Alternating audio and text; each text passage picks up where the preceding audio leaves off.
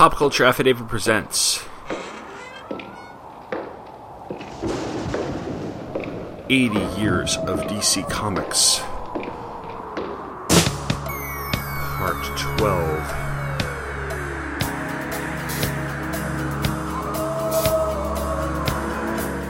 Horror.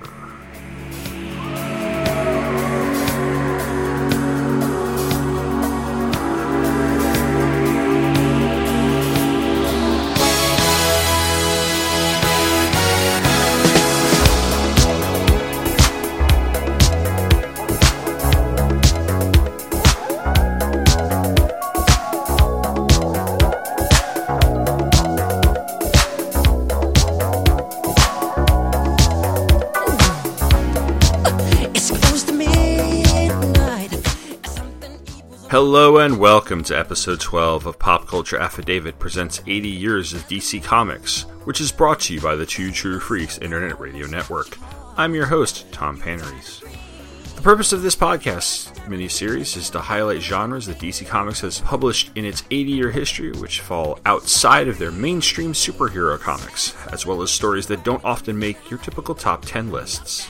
I spent the last two episodes in part of a third in the science fiction realm, and now I'm going to go one shade darker and talk about horror comics. It's a genre that's been around for quite a long time, and what I'll be covering is 4 stories, 2 from classic 1970s DC horror books, and 2 more from recent stories published under the Vertigo banner. It's not really a comprehensive look, but I feel it'll be enough just to give us a nice taste of the genre. Along with true crime, horror is one of the most notorious genres of comic books, as it played a large and contentious role in the congressional hearings in the 1950s that were spurred by Frederick Wertham's Seduction of the Innocent. Of course, the horror comics in question during those hearings were mostly published by EC Comics, and were known for some rather grisly content for the time. DC's earliest foray into the horror genre was House of Mystery, which began publication in October 1951 and ran until October 1983. But otherwise, if you're thinking DC Comics and horror, you're more than likely thinking about the 1970s. You have House of Mystery, House of Secrets, and a few other titles, 2 of which I'll be looking at right now. The first is a comic that was simply entitled Ghosts, and which ran from 1971 to 1983. This, like most of DC's horror titles of the Bronze Age, was an anthology series that had several different writer and artist teams. I'm going to take a look at the very first story from issue number 1, which is Death's Bridegroom. This book came out on July 1st, 1971, and was cover dated September-October 1971. Thank you to Mike's Amazing World for that information. The credits on this are Leo Dorfman, writer, and Jim Aparo was the artist. And I have to point out that on the page preceding this story, there's an intro where a Grim Reaper figure is daring the readers to not believe in ghosts, for they surely exist. It's pretty much the premise of the book, at least through its earliest issues. There's a story, and, well, now do you believe in ghosts? So our story begins, "Don't be shy, lover. Everyone knows Ron Tracy, that you're tops in your profession. A cold-blooded con man who has shattered a dozen lives. This moment is your reward, your hour of triumph, for you alone have been chosen to become Death's Bridegroom." And we see a skeletal bride telling a scared man in a tuxedo that she's waiting for him. April 1965, in the Soho district of London, a police officer and a detective investigate a suicide by overdose and mention that the note says the man who was supposedly in love with her promised to marry her and then took her life savings. The detective sees a picture of the man and says he knows who it is, Ron Tracy, who has made a career out of bilking women in this fashion. He figures that Tracy is going to be in the gambling clubs in London, and that's where they'll find him. However, Ron has fled with his friend Cy, who wonders while they're running away and when they've made off with £1,000, Ron says that it's a smart move because the cops are going to be checking every nightclub in London, so they head to Hampton. However, they don't seem to be getting anywhere, and they drive through some very thick fog and over a bridge he doesn't recognize. They come upon a mansion, and the butler, Burton, is rude, but a very pretty woman tells them to come in. Her name is Sharon Dean, and she says that Ron seems familiar. Although Ron says he doesn't know her, Cy gets the creeps while Ron says they can definitely take advantage of this woman. Cy asks Burton why there seems to be a huge wedding feast planned, and Burton says they're keeping it all ready for when Mr. Colby returns. It seems that years ago Sharon was engaged to David Colby, but she was left at the altar and ordered the dining room sealed up should he return. Ron sees a picture of David Colby and realizes that with just the right hair and makeup, he could pass for Sharon's ex-fiancé, and decides that this is a great opportunity to make some money. He begins posing as David Colby, sort of. He's still calling himself Ron, and wines and dines Sharon. Cy, meanwhile, begins to see strange things. Sharon doesn't seem to have much of a reflection. When he drives into town, he sees the mansion dissolve in the rearview mirror, and the townsfolk tell him that the mansion is a good place to stay away from. He tries to warn Ron, but Ron doesn't listen and asks Sharon to marry him anyway. She accepts, and Ron revels in the con he's pulling. The day of the wedding arrives, and Cy continues to be freaked out, especially when cars mysteriously appear out of nowhere, and the wedding guests appear to be wearing outdated clothes. Ron says that Cy's going crazy and is only focused on the fact that he's soon going to be rich. Cy tries one more time to stop the wedding, but Ron shoves him aside and the wedding guests chase him away. Cy then goes into town to get the cops, who say that there hasn't been a Dean family in the area for 50 years. They head to the mansion, but it's nothing but ruins. Cy insists there was a wedding and even picks up the bride and groom from an old wedding cake to prove his point. The police take him away, laughing at him, saying, "A wedding among these ruins? Who would a man find to marry around here? A ghost?" "A clever jest," says the narration. "A pity there is only one man who can really appreciate it, but he's not laughing." To this day, Ron Tracy and his bride still haunt the Dean estate near Hampton, England. Now, I've never read this story in color. I own the Ghost Showcase, which reprints issues 1 through 18.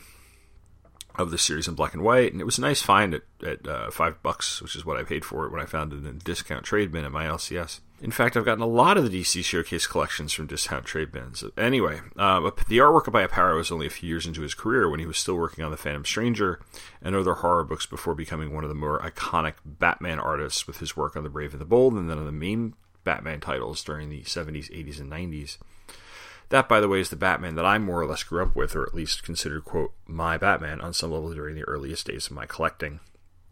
I've come to appreciate other Batman artists since then, and to be honest, I think my favorite Batman artist is Marshall Rogers during the 1970s issues of Detective that he did with Steve Englehart. But this isn't about Batman. And the point I was trying to make was that this is some of the first Jim Aparo art I've ever read that isn't Batman related. In black and white, it's pretty good. Aparo is going for moody places, and sometimes that works, but other times this seems very Scooby-Doo. This story is one of those classic be careful what you wish for stories, as the con man is trying to get this rich girl's money, but she turns out to be a ghost who sucks him into the world of the supernatural. Plus, he's got the requisite skeptical friend who basically serves as a plot device for us to see what's really going on at the end. It's only a 9-page story and isn't anything that made horror comics history, but like most of the stories in this Ghost Showcase edition, it's a fun, almost cheeky story, the type of thing you'd spin into an urban legend or a ghost story told around a campfire. And while this does sound dismissive of DC Horror's offerings in the 1970s, I'd say I probably would get away with just covering this story and moving on because, they are a lot the same, to be honest with you, with the exception of, what you get out of Swamp Thing, especially down the road. But I do have another tale from the 70s, and it's from 1972. It was written and penciled by Jack Kirby, with inks by Mike Royer, and it appeared in Forbidden Tales of Dark Mansion number 6. This issue came out on May 16, 1972, and was dated July-August 1972. The story is called The Psychic Bloodhound. Here's the strange, true story of Carl Burkle, real name is changed by the way, who time and again cracked the barriers of mystery. Does his brain contain a chamber locked to all other men? So a detective and a police officer find a body in a shallow grave and comment on how a psychic told them where the body would be buried. The strange man in question is Carl Burkle, and he is the police chief's office when they return. The detective asks him how he does it, and Burkle touches him on the shoulder and says it's by touch. He then sees a vision of what the lieutenant has seen recently, car crashes, suicide, and then asks the lieutenant if he's recently suffered a mild concussion. Lieutenant is astounded. There's a phone call, and when they get the word that the daughter of Benton Cowell, the most influential businessman in the city, has been kidnapped. Burkle leaves, and the two officers see the ransom note that has been sent. It's all hands on deck, and hours later, Cowell gets a second call from the kidnapper who has the girl talk to her father for a moment, yelling about how scared she is. Two detectives listen in on the conversation, then head to get Carl Burkle and give him some of the things they found when the girl was kidnapped, hoping he can make some sort of psychic connection through their belongings. Burkle sees lights on a marquee, and while he can't make out all the details, he sees that the marquee says the movie is playing is called A Piece of the Action. Meanwhile, in a supermarket, the kidnapper is looking for a briefcase full of money that Cal said he was going to leave him, and thinks to himself that he is planning on killing Cal's daughter after he gets the loot. The cops bust in and melee, and then in the melee that ensues, they shoot the kidnapper dead, which unfortunately means that they had now lost the only person who could truly tell them where Cal's daughter is being held. The cops begin searching the body, while at the same time the two detectives pull up to the theater that Burkle described, and the psychic resonance grows with Burkle sensing the girl in the apartment building next to the theater. They head upstairs to an apartment and find her tied up on the couch. There's a happy ending, as father and daughter are reunited, and Cal gives the police all the credit. But behind the scenes of this happy ending, the men who engineered it look on, pondering deeply the mystic mechanics that should work so well. The police chief asks Burkle how he does it and whether or not he was born with the ability. Burkle says no, and that it came about because of an accident when he was in World War II. And a scientist of some sort in the last panel asks, did Burkle's accident jog into an activity, a corner of the man's brain with the ability to cut across space and time? Or did he simply find a corridor that links a man with a world beyond? The narration box says, isn't it a truth that no object on Earth attains any significance to man until it feels the touch of man? How many years will pass until man's limitations erode and his full potential is realized? And what wonders shall we see then?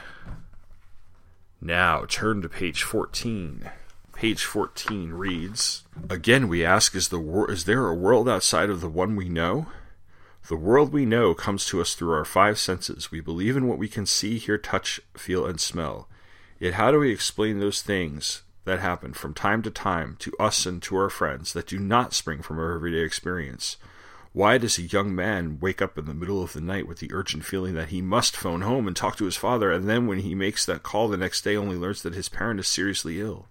All of us know such cases, and the parapsychologists, the men and women who investigate such things as ESP, mental telepathy, etc., have recorded hundreds upon hundreds of such cases.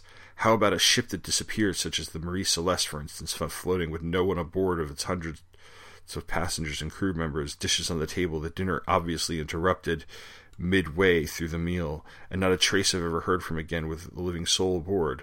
What about the witches and devils of the past? No investigation reveals that many of these so-called witches were possessed of extraordinary ESP ability.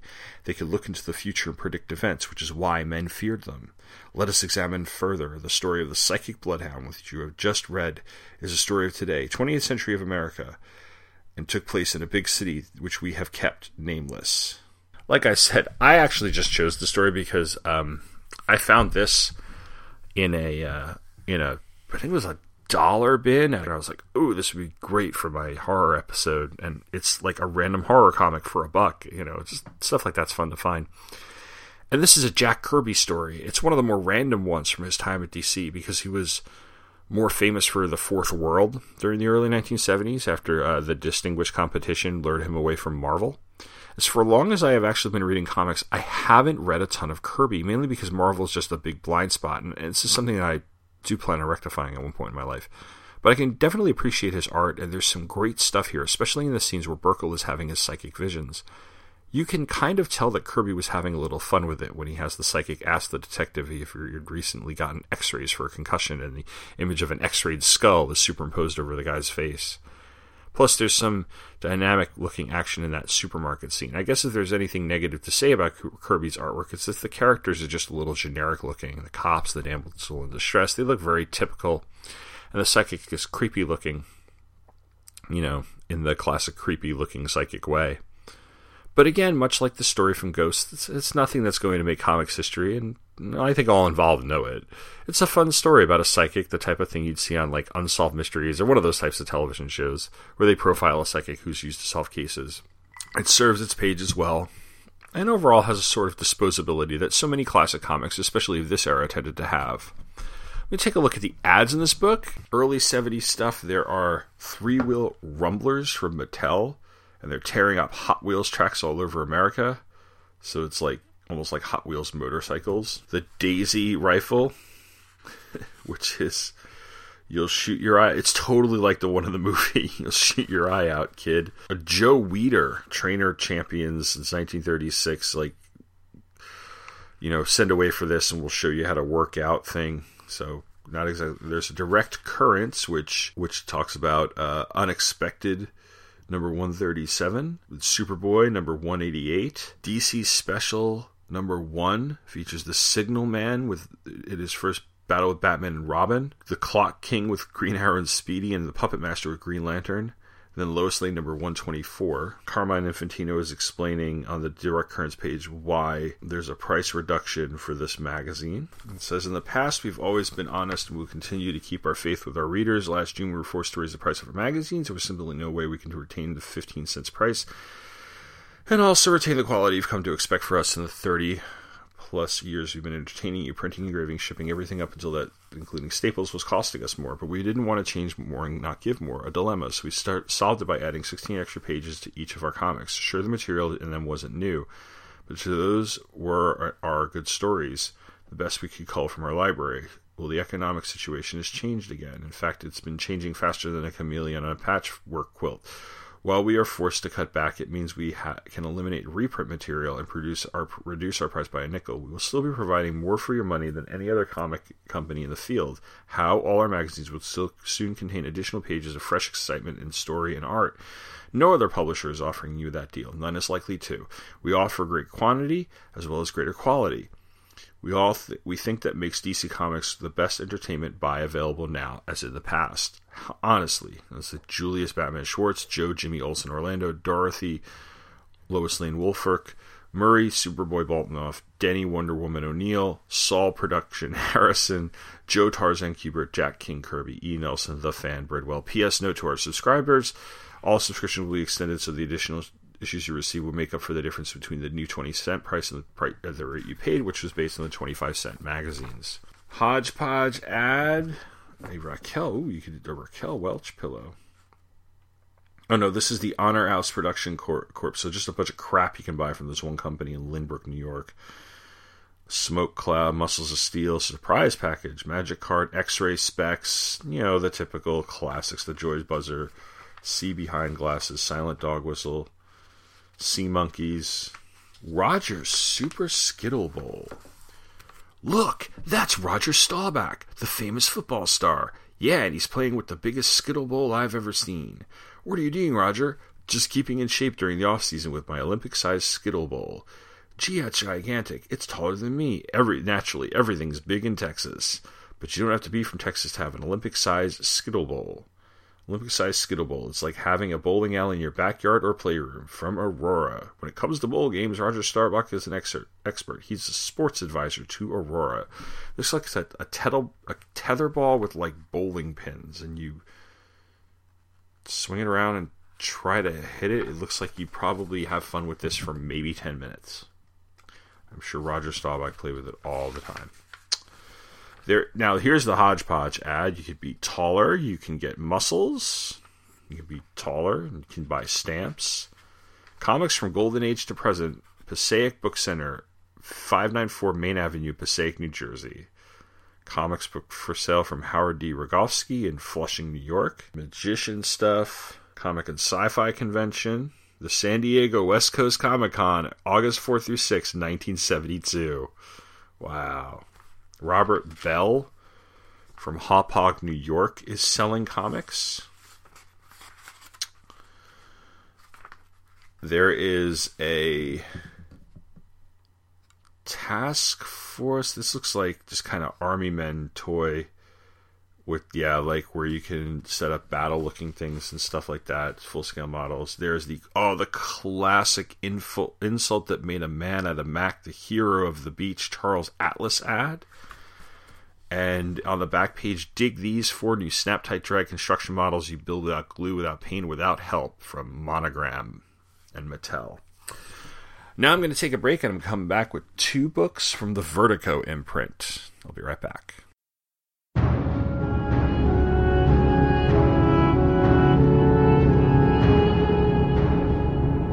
Hey everybody, Magnus here. Starting in November of 2015, this is The End, a new epic mega-series coming from Trentus Magnus, Punches Reality. Remember those comics from the 90s where the hero died? got incapacitated, went insane, or otherwise got pushed out of his job? And weren't those comics awesome? I sure think so. And at Trentus Magnus Punches Reality, what I believe is the definition of what is. So, join me for a fond look back at Doomsday, Nightfall, Terminal Velocity, Emerald Twilight, and The Contest. This is the end, because even superheroes can have bad days sometimes. This is the end, starting in November of 2015, only from twotruefreaks.com.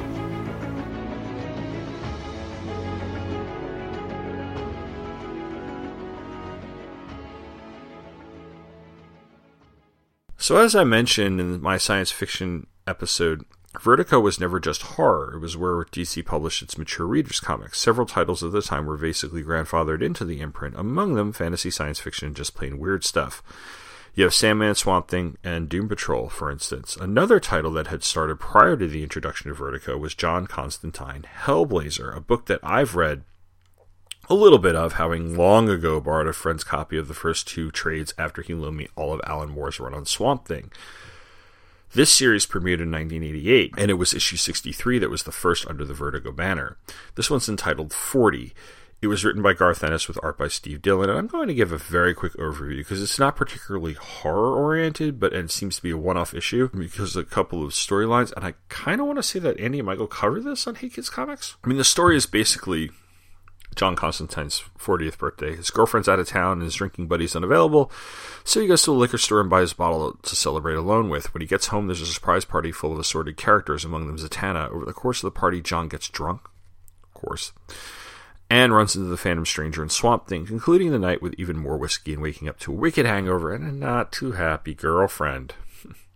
Like I said, my introduction to Constantine as a character was some of his earliest appearances. I want to say that I first saw the character in a panel of two of Crisis on Infinite Earths, but really got to know him when I borrowed my friend's issues of Alan Moore's Swamp Thing run. This is the first issue of Hellblazer that I've read in 10 or 15 years, and it's a pretty accessible issue. I actually found it to be quite funny, especially the cameos of the Phantom Stranger and Swamp Thing, as well as the scenes where Zatanna is getting completely wasted, or she says backwards, "out of my face." Plus, the little punchline at the end is fun with John's girlfriend Kit coming home and saying, "You seen this state of place, wee lad? You're a freaking dead man." A little levity, I guess, because the true Vertigo horror book that I wanted to get to is American Vampire #1, and that's a more recent book, so let's do that. This came out on March 17th, 2010. It has a May 2010 cover date, and all dates, of course, are courtesy of Mike's Amazing World of Comics. I'm going to take a look at the first story in this, which is titled Big Break. It was written by Scott Snyder, with art by Raphael Albuquerque. Colors are by Dave McCaig. Letters by Steve Wounds. The art editor was Mark Doyle. July 1925, 30 miles east of Los Angeles. While the narrator relates what it was like to see a movie for the first time, a mysterious figure drives a car into the desert and opens it to reveal emaciated bodies. He throws them into a ravine that has many, many other bodies of similar nature, and one of the bodies, a woman, barely manages to say, "Please, I'm alive." We then flash back to 3 days ago, and our narrator, Pearl, is telling the story to her best friend, Hattie. They're both on a movie set dressed with what looks like ancient Egyptian costumes. A PA yells that the star, Mr. Hamilton, is on the set, and the two girls swoon over him, commenting on how the woman in his arm is a dog. They're asked then to get ready and perform their scene, which is them screaming in terror. Later, the girls head home and make passing mention of a guy in a tank top and shorts who seems to be staring at them. Pearl feels uncomfortable and says he's there again, and if he's there again tomorrow, she'll report him. Hattie wonders if he's a sex fiend, and Pearl jokingly says that he is. She'll give him Hattie's number. That night, Pearl works as a cigarette girl as a speakeasy and fends off the advances of several men. At dawn, she heads out to go to her next job, and a guy named Henry approaches her, asking for a cup of coffee. She blows him off, but he pleads his case that they could maybe talk for a while or something. She indulges him and listens to his story, which involves a band he was playing falling apart, and is riding the rails for the last 6 months. They flirt a little more, and he invites her to the beach for the 4th of July. Later, Pearl and Hattie are on the set of their movie, and Pearl is asked to do some blocking for the scene, standing in for the lead actress. Mr. Hamilton is very nice to her and invites her to a party of a friend of his, saying that if his instincts are correct, he'll gobble her up. He hands her the address, and later that night, Hattie and Pearl head out. While Hattie gets ready, the guy who is staring at them talks to Pearl and says that he's in town because he has unfinished business with B.D. Block, the guy who's throwing the party. He says that they should stay home, but they tell him off and leave, reminding him that they're going to call the cops tomorrow on him. The party is posh, the girls are starstruck, and Hamilton sees Pearl and leads her to a room where B.D. is waiting with several people. She tells him she's a fan, but he doesn't seem to care, and he and the men in the room grow creepier and creepier until they are revealed to be vampires and finally attack. Before I read this, I was familiar with both the writer and the artist. Scott Snyder, of course, has had a long run on Batman. Raphael Albuquerque is currently the artist on the Oni science fiction comic Letter 44. This is a great piece that reminds us that despite what was happening in young adult literature at the time, vampires are scary, evil monsters. Snyder wraps it up in a girl looking for a big break in Hollywood story, the type of story we've seen so many times before, and it looks like he's laying the groundwork for a bigger story, possibly involving Pearl and this weird neighbor guy. I read issue 2, and it's pretty much the case, but I don't know what goes beyond there because I haven't read beyond that. I definitely will be at one point. But what Snyder does with this story is exactly what you would want out of a first issue. He makes the audience want more. The vampires are hinted at in the beginning, with Pearl being thrown into a ravine, still alive, but then they don't make an appearance until the end, where they are simply monsters and attack the main character. The artwork is outstanding. Albuquerque knows when to make the story darker, he knows when it should be whimsical, and he really gives all of the characters personality. And in addition to Snyder's writing, makes you care about what happens to them. Plus, he makes things look scary at some points. There's a creepy vibe with the guy who's sitting and staring at them, and then Pearl is led into the room with the vampires. Albuquerque has the scene's emotions right on her face, as she goes from nervous about meeting a great director to terror as to what is exactly about to happen. This one's available digitally, and like I said, I bought issue 2, and I think all of the American Vampire series are available digitally in either individual issues or just sort of a collection, and you can get these in trade as well. And that's it. Thanks for coming along with me for this quick look at DC's horror offerings. I'll be back next time with another genre that Vertigo specializes in: fantasy. So until then, thanks for listening and take care.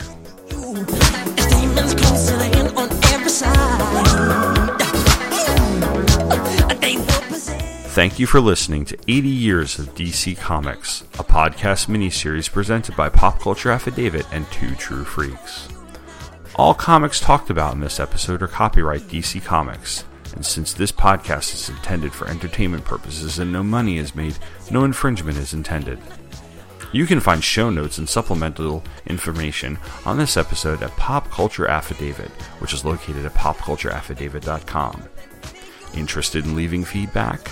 You can email me at popcultureaffidavit@gmail.com or go to the Facebook group, which is facebook.com/popcultureaffidavit. Thanks for listening, and come back next month for another look at the history of DC Comics.